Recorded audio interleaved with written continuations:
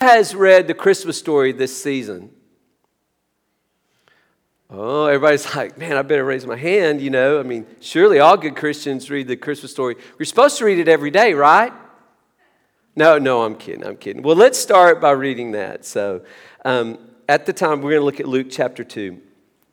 At the time, the Roman Emperor Augustus decreed that a census should be taken throughout the Roman Empire. This was the first census taken when Quirinius was governor of Syria.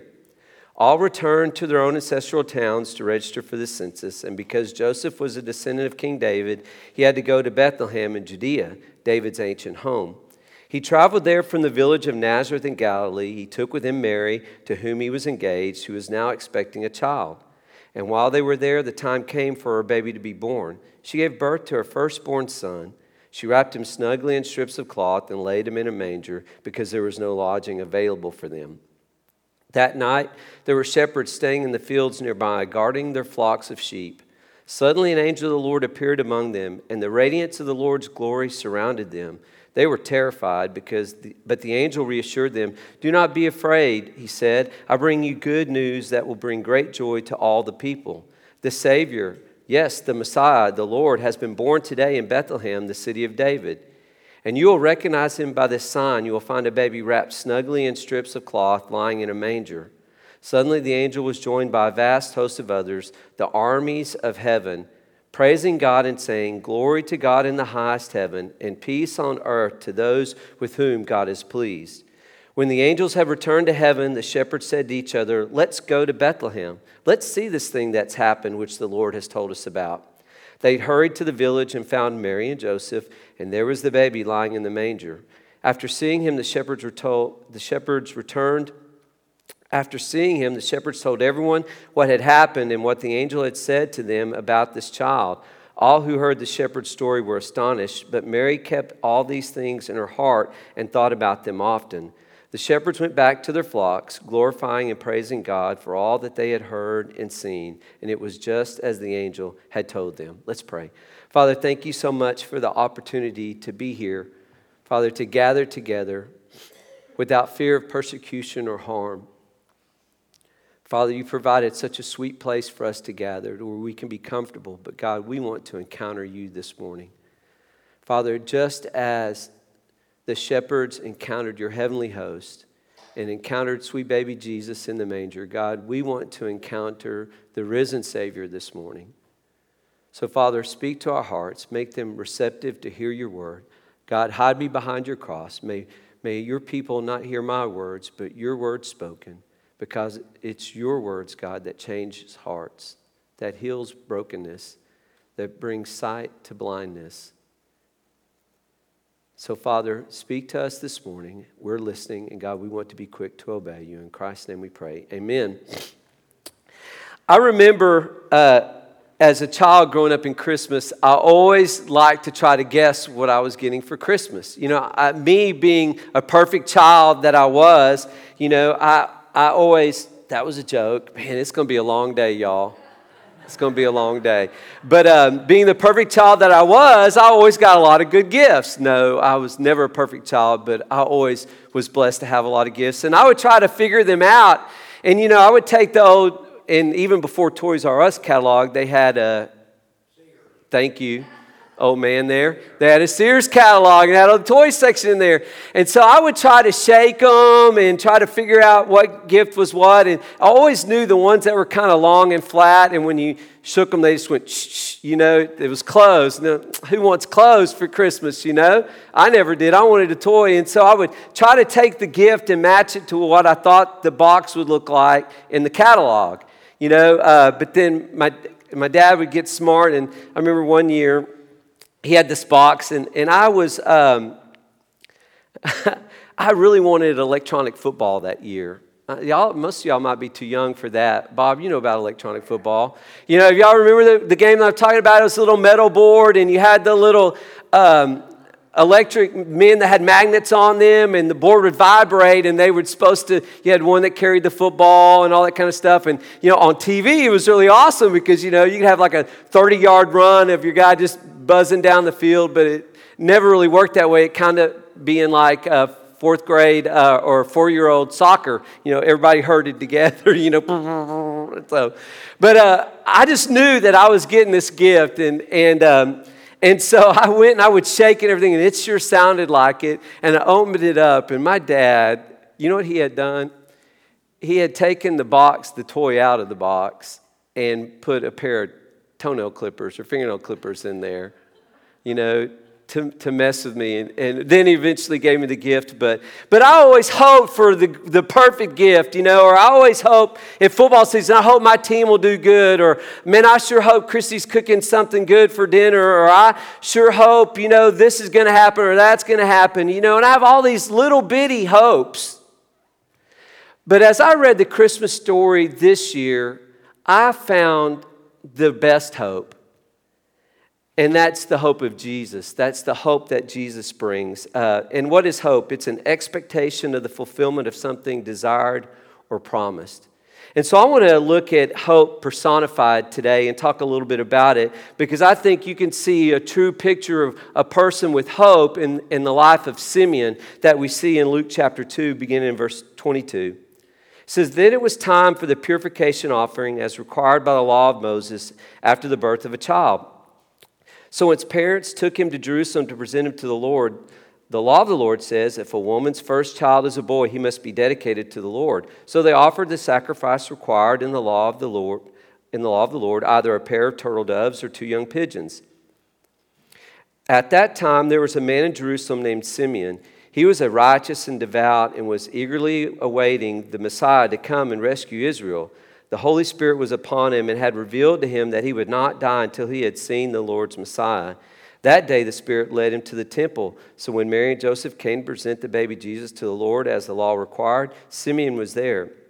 He took the child in his arms and praised God, saying, Sovereign Lord, now let your servant die in peace as you have promised. I have seen your salvation, which you have prepared for all people. He is a light to reveal God to the nations, and he is the glory of your people, Israel. See, Simeon had a hope. His hope was in the word that God had given him. Simeon, you will not die till I show you the Savior, the Messiah, who will save this nation of Israel, who for hundreds of years have been crying out to be saved, to be redeemed, to have a new king, a new leader. And he says, you're not going to die before you get to see that child. And so Simeon had that hope. Now, I don't know how long Simeon held on to that hope. But I know that we can see in this picture that God made him go to the temple, and then he saw Jesus and God revealed to him, this is the one that I'm telling you about. See, Simeon had hope in seeing the salvation that God had prepared for them. You know, Peter tells us that as Christ, this side of the cross, with Christ living in us, we can live with a great hope or a great expectation as seen in 1 Peter 1. And in Psalm 33, we can see where the psalmist says, I love what he says, the Lord looks down from heaven and sees the whole human race. From his throne he observes all who live on earth. He made their hearts so he understands everything they do. The best equipped army cannot save a king, nor is great strength enough to save a warrior.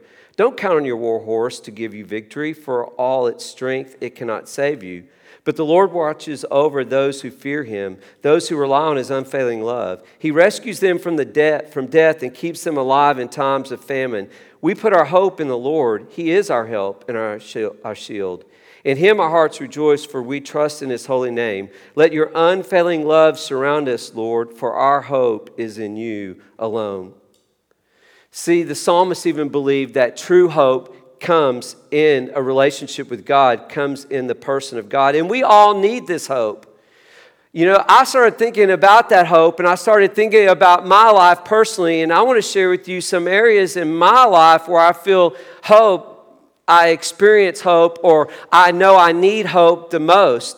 And maybe it'll just relate to you. You know, the Bible says there's nothing that we go through that's not common to other people. And one of the areas that I think of when I think of hope this Christmas season is hope is the answer to our human condition. You see, hope is the help for me for my helpless condition, knowing and being confronted with the fragility of life. Job was confronted with that. In Job 14, verse 1, he says, how frail is humanity, how short is life, how full of trouble. We blossom like a flower and then wither. Like a passing shadow, we quickly disappear. Must you keep an eye on such frail creature and demand an accounting of me? And he says, God, he was just confronted with just how frail he is as a human and just how brief life is. And he says, God, why do you even spend time messing with me? I'm going to be here today and gone tomorrow. It's just but a breath. James 4:14 says that your life is like the morning fog. It's here a little while and then gone. The psalmist says, Lord, remind me how brief my time on earth will be. Remind me that my days are numbered, how fleeting my life is. You made my life no longer than the width of my hand. My entire life is just a moment to you. At best, each of us is but a breath. And so when and everybody, I guess at some point in time, maybe I'm just weird this way, but I remember when I got confronted with just how frail life is. It was a very traumatic situation in my life, and really and truly, it happened 20-something years ago, and I believe just in this year have I really began to understand and be able to cope with just how the magnitude of how frail life is.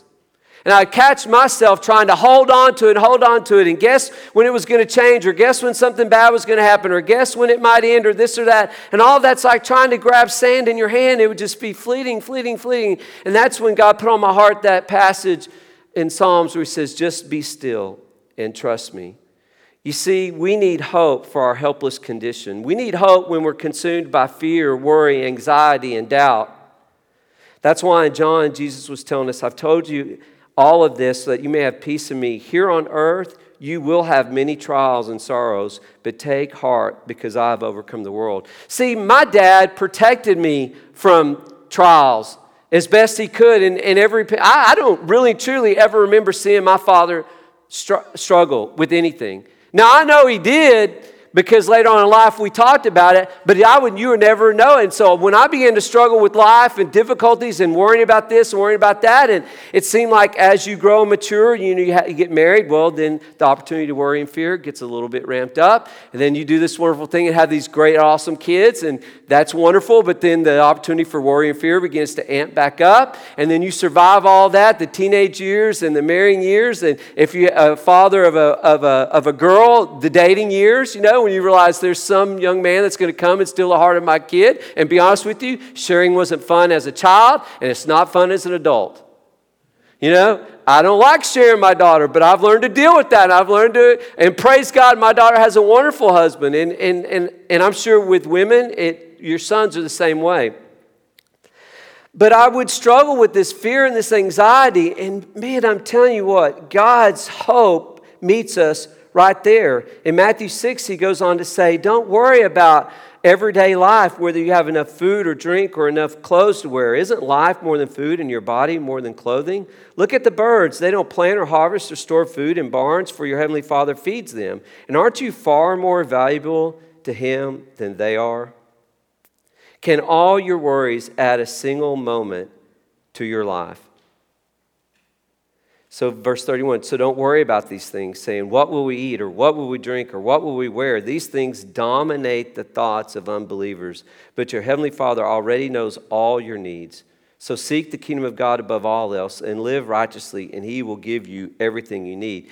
See, God's hope through the birth of Jesus meets me in my point of worry and fear and anxiety and doubt. But also, as I am racked with fragility. Anybody, are y'all understanding? Can anybody relate? Has anybody ever struggled with how fragile life is? Yeah. Well, thank you, Bob. Good, I'm not the only one. But also not only is it fragile, it's fragile in the sense of my propensity to want to sin. The Apostle Paul was right there with me, says in chapter 7 of Romans. He says, so the trouble is not with the law, for it is spiritual and good. The trouble is with me, for I am all too human, a slave to sin. I don't really understand myself, for I want to do what is right, but I don't do it. Instead, I do what I hate. But if I know what I'm doing is wrong, this shows that I agree that the law is good. So I am not the one doing wrong. It is sin living in me that does it. And I know that nothing good lives in me, that is, my sinful nature. I want to do what is right, but I can't. I want to do what is good, but I don't. I don't want to do what is wrong, but I do it anyway. But if I do what I don't want to do, I am not really the one doing wrong. It is sin living in me that does it. I've discovered this principle of life that when I want to do what is right, I inevitably do what is wrong. I love God's law with all my heart, but there's another power within me that is at war with my mind. This power makes me a slave to sin that is still within me. Oh, what a miserable person I am. Who will free me from this life that is dominated by sin and death? Thank God.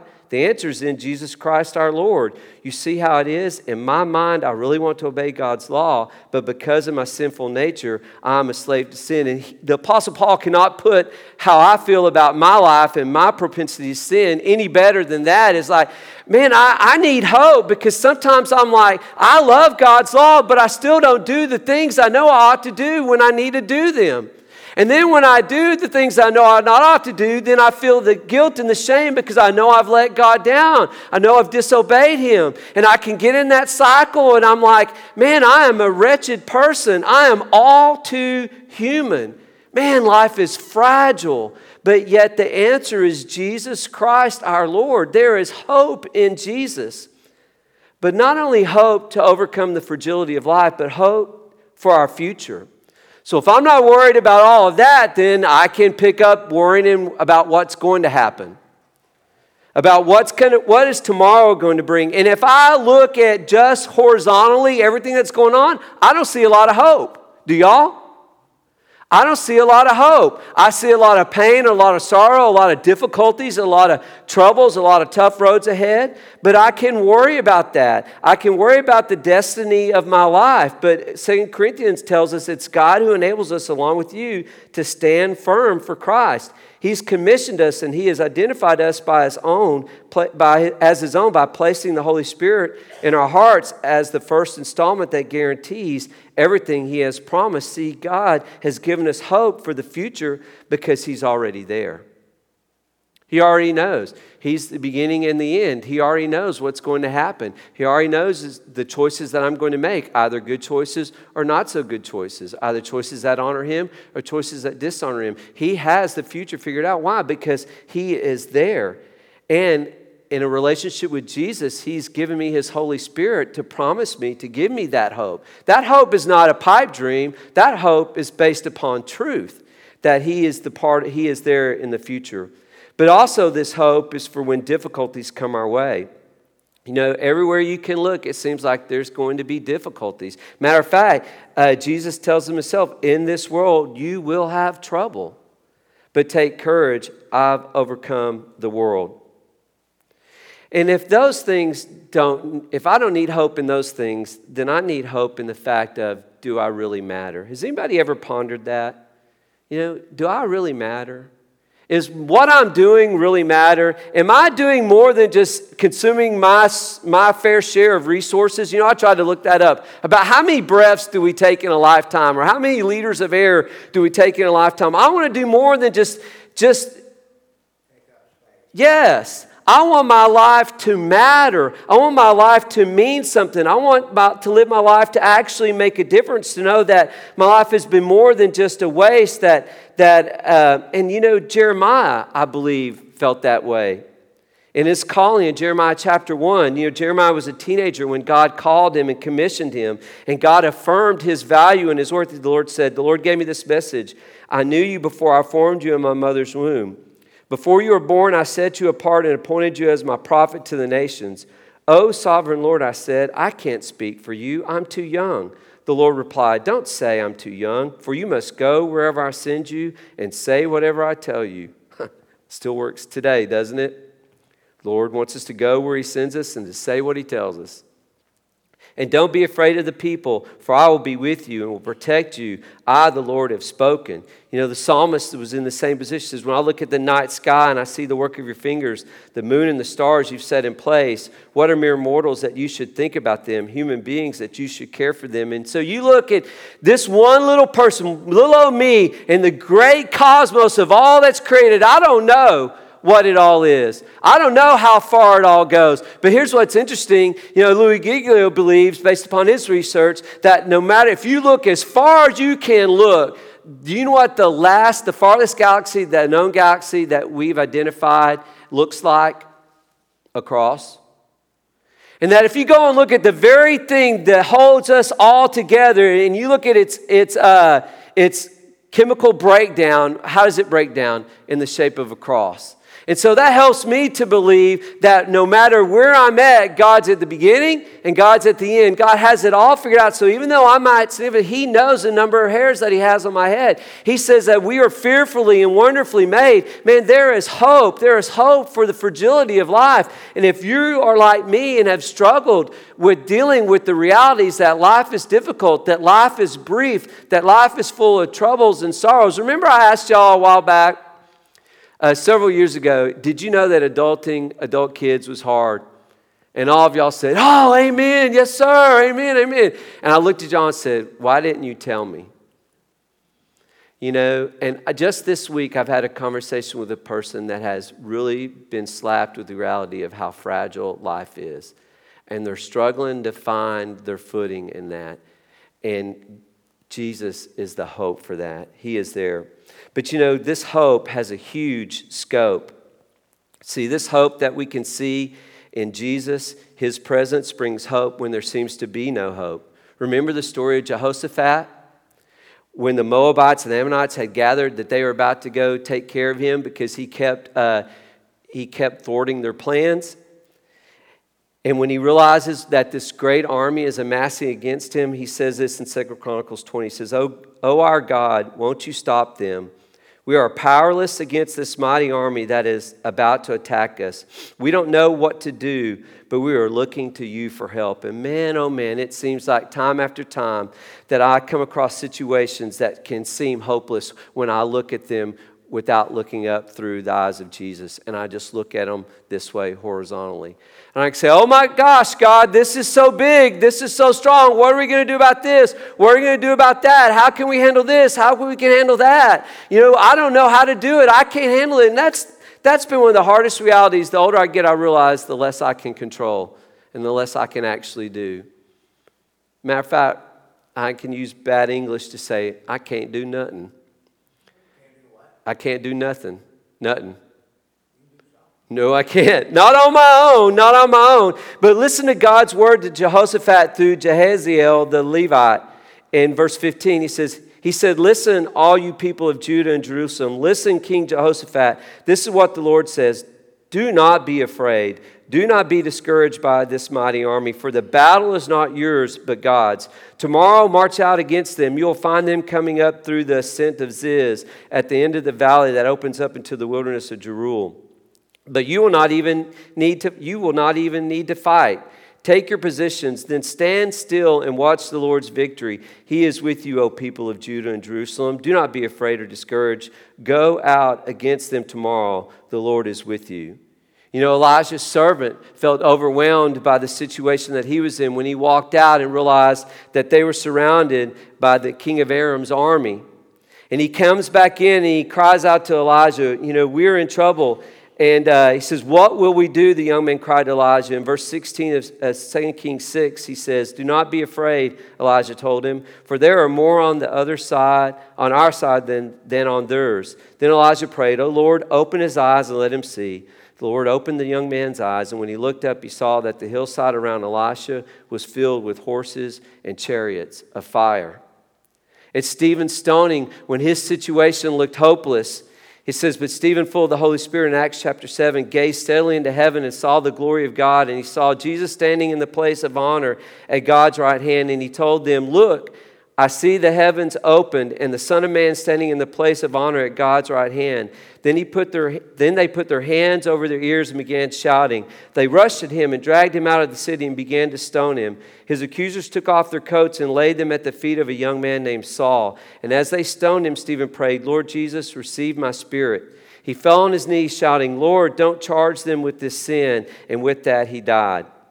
Even with Peter escaping prison. Time after time after time in the scriptures we see where people, as they look at it apart from God doing his work, it seems hopeless. But yet time after time in the story of Jehoshaphat, in the story of Stephen, in the story of David, in the story of Peter, in the story of Paul, the story of Elijah and his servant, time and time after again, we can see that God's presence brings hope in the midst of difficult situations. Where there seems like there's no hope, there is always hope in and through God. But also his presence brings hopes when difficulties come. The Apostle Paul was not wanting for difficult times. In 2 Corinthians 11, he kind of goes through his little pedigree of all the things that he suffered. He says, are they servants of Christ? I know I sound like a madman, but I have served him far more. I have worked harder, been put in prison more often, been whipped times without number, and faced death again and again. 5 different times the Jewish leaders gave me 39 lashes. 3 times I was beaten with rods. Once I was stoned. 3 times I was shipwrecked. Once I spent a whole night and a day adrift at sea. I've traveled on many long journeys. I've faced dangers from rivers and from robbers. I've faced danger from my own people, the Jews, as well as from the Gentiles. I've faced danger in the cities, in the deserts, and on the seas. I've faced danger from men who claim to be believers, but are not. I've worked hard and long, enduring many sleepless nights. I've been hungry and thirsty, and have gone often without food. I've shivered in the cold without enough clothing to keep me warm. Then besides all this, I have the daily burden of my concern for all the churches. Who is weak without me feeling that weakness? Who is led astray that I do not burn with anger? Yet we read in Philippians 4, he says that I know how to live on almost nothing or with everything. I've learned the secret of living in every situation, whether it's with a full stomach or empty or with plenty or little. For I can do everything through Christ who gives me strength. See, the Apostle Paul was not one who shied away from difficult situations. But yet he had hope. Why? Because he knew that God was with him, that God would provide all that he needed, that God would see him through, that God would be his strength, that God would be his hope, that God would be his rescue, that God would give him the nourishment to carry on when he seemed to not have the physical nourishment that he needed. See, his presence, God's presence, brings hope when difficult times come. His presence also brings hope in the midst of weakness. And I don't know about y'all, but there are times when I face situations in life that I feel that there's no hope. And more, there's times when I face situations in life that reveal just how weak of a person that I am.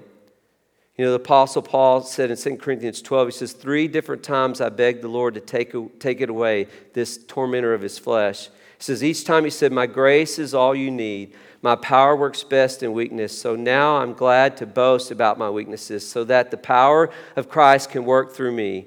That's why I take pleasure in my weaknesses, in the insults, hardships, persecutions, and troubles that I suffer. For when I am weak, I am strong. You see, in the midst of my weakness, God can minister to me and will minister to me with his presence. It gives me hope when I'm weak. That's why the psalmist can say that even though I walk through the valley of the shadow of death, I will fear no evil. Why? Because God is with me. His rod and his staff, he comforts me. And I can't help but think of me walking as a helpless little sheep, and I see that old wolf over there, and that wolf says, the shepherd's not here. I'm about to have me some dinner. I'm going to beat up on that weak one. He's weak, he's dumb, he's stupid. He always gets lost, he messes up. And then the shepherd rolls up on the scene. And what does he have? He has his rod.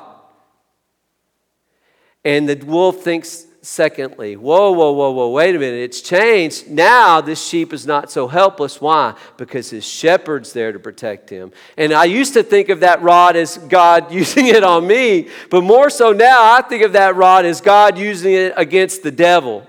And God using it against that wolf that wants to come and try to take one of his sheep. So when I feel weak, I can know that I have the hope that God will be stronger. He says his power is not made perfect in my strength. His power is made perfect in what? My weakness. So I can embrace those times when I feel weak. I can embrace those difficult opportunities when I think it's pushed me beyond myself. And praise God it has, because that's when God can do what he needs to do. Because when I feel like I'm facing things that I can do, I try to do them in my own strength, in my own power. But see, his presence brings hope in the midst of our weaknesses. And this hope comes from encountering God in his word. Romans 15:4 says, such things were written in the scriptures long ago to teach us. And the scriptures give us hope and encouragement as we wait patiently for God's promises to be filled. So when I think of the story of Simeon and the hope that he had, God encounters me with that same hope, that in the spite of my frailty as being a human, that God's hope is there through Jesus Christ. That when I face situations that are too difficult for me, and I seem to face them more and more every day, that I can have hope. Why? Because God's presence is with me. That when I feel weak and frail, that I can't provide for my family, or I can't be the man of God that I'm called to be, that I can't even be the human that I'm supposed to be, that I can have hope. Why? Because I know that God's strength is made perfect in my weakness. So when you think of Christmas and you reflect on the birth of Jesus, do you see the gift of hope? Do you think that the world just maybe needs hope as bad now as it ever has? Boy, I do. And see, this hope only comes, I believe this hope only comes through the presence of God in our lives. This world needs hope. But this world will never get to hope if we're not living that hope out in front of them. You see, God's presence is seen in His people living for Him, bringing His presence into this lost world. And so my prayer for me and for you is that we'll really experience at least the hope of Christmas through Jesus Christ, and that this hope will empower us to live hopeful lives. And because I'm telling you, more and more conversations that I have with people, it might not be all out fear and dread, but I don't hear a lot of hope. I don't hear a lot of hope. I don't hear a lot of knowing God's going to work it all out. Now, they might eventually get there, but the problem is the world needs hope, and the world's looking at you and I because we claim to be Christians, and are we living that hope in front of them? Are we being a living hope for them to see and to experience and say, wow, this person is different. This person is dealing with difficulty, but they deal with hope. You know, I think of the story of Bob Dixon, who was part of the Texas Baptist Men. And Henry Blackaby shares this story of Bob struggling with cancer. And so Henry comes in and visits him in the hospital, and he begins to pray. He said, Bob, can I pray for you? And Bob said, yes. And he began to pray, God, please heal Bob. And Bob stopped him. He said, Henry, you need to stop. And Henry's like, why? I want to pray for you. He said, Henry, I'm glad you're wanting to pray for me.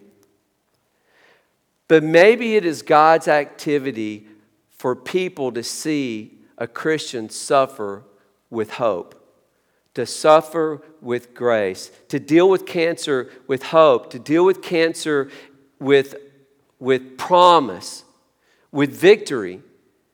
Maybe that's God's direction for my life. So don't pray God, me not to follow God's direction, because His direction might be for me to take this difficult path. And who knows what honor God is going to bring. And ultimately, that was the path that he took. And you know, those people share stories of them encountering Him.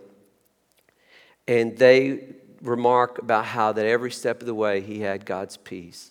That every step of the way he had God's hope. That every step of the way that he was experiencing victory. Even though his body was failing, his physical body was failing, his spirit was being renewed day in and day out.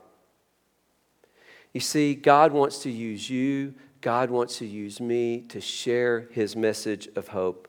We'll end it with 2 Corinthians chapter 5. It says, He died for everyone so that those who receive His new life will no longer live for themselves. Instead, they will live for Christ who died and was raised for them. So we've stopped evaluating others from a human point of view. At one time, we thought of Christ merely from a human point of view. How differently we know Him now. This means that anyone who belongs to Christ has become a new person. The old life is gone, a new life has begun, and all of this is a gift from God, who brought us back to Himself through Christ. And God has given us this task of reconciling people to Him. For God was in Christ, reconciling the world to Himself, no longer counting people's sins against them. And He gave us this wonderful message of reconciliation. So we are Christ's ambassadors. God is making His appeal through us.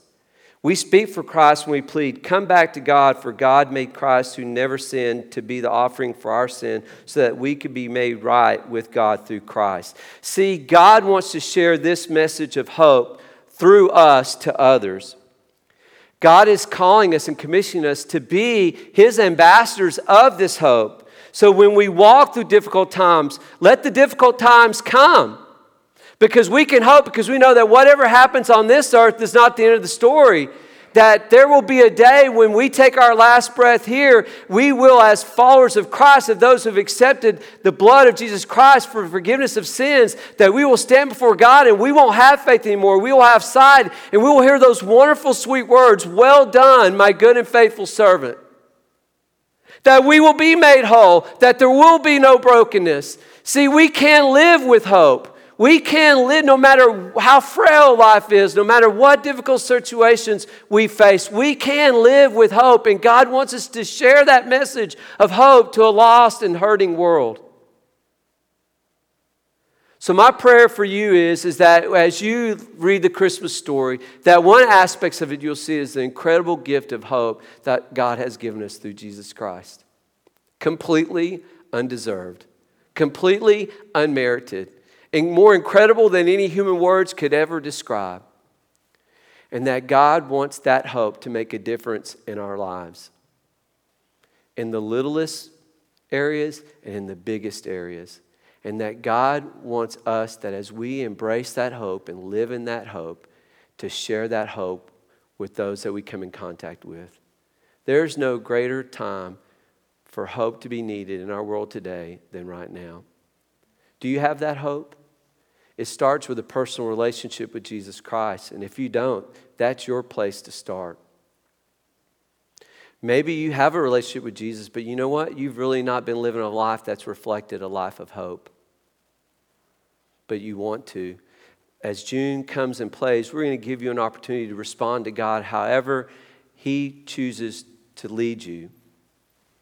I know with all my heart that Dawson Street Baptist Church is about sharing that hope, that love, that grace, that mercy of Jesus to this world. Will you pray for me? Will you pray for one another that we will really embrace the hope of Christmas? You move as God chooses you to move.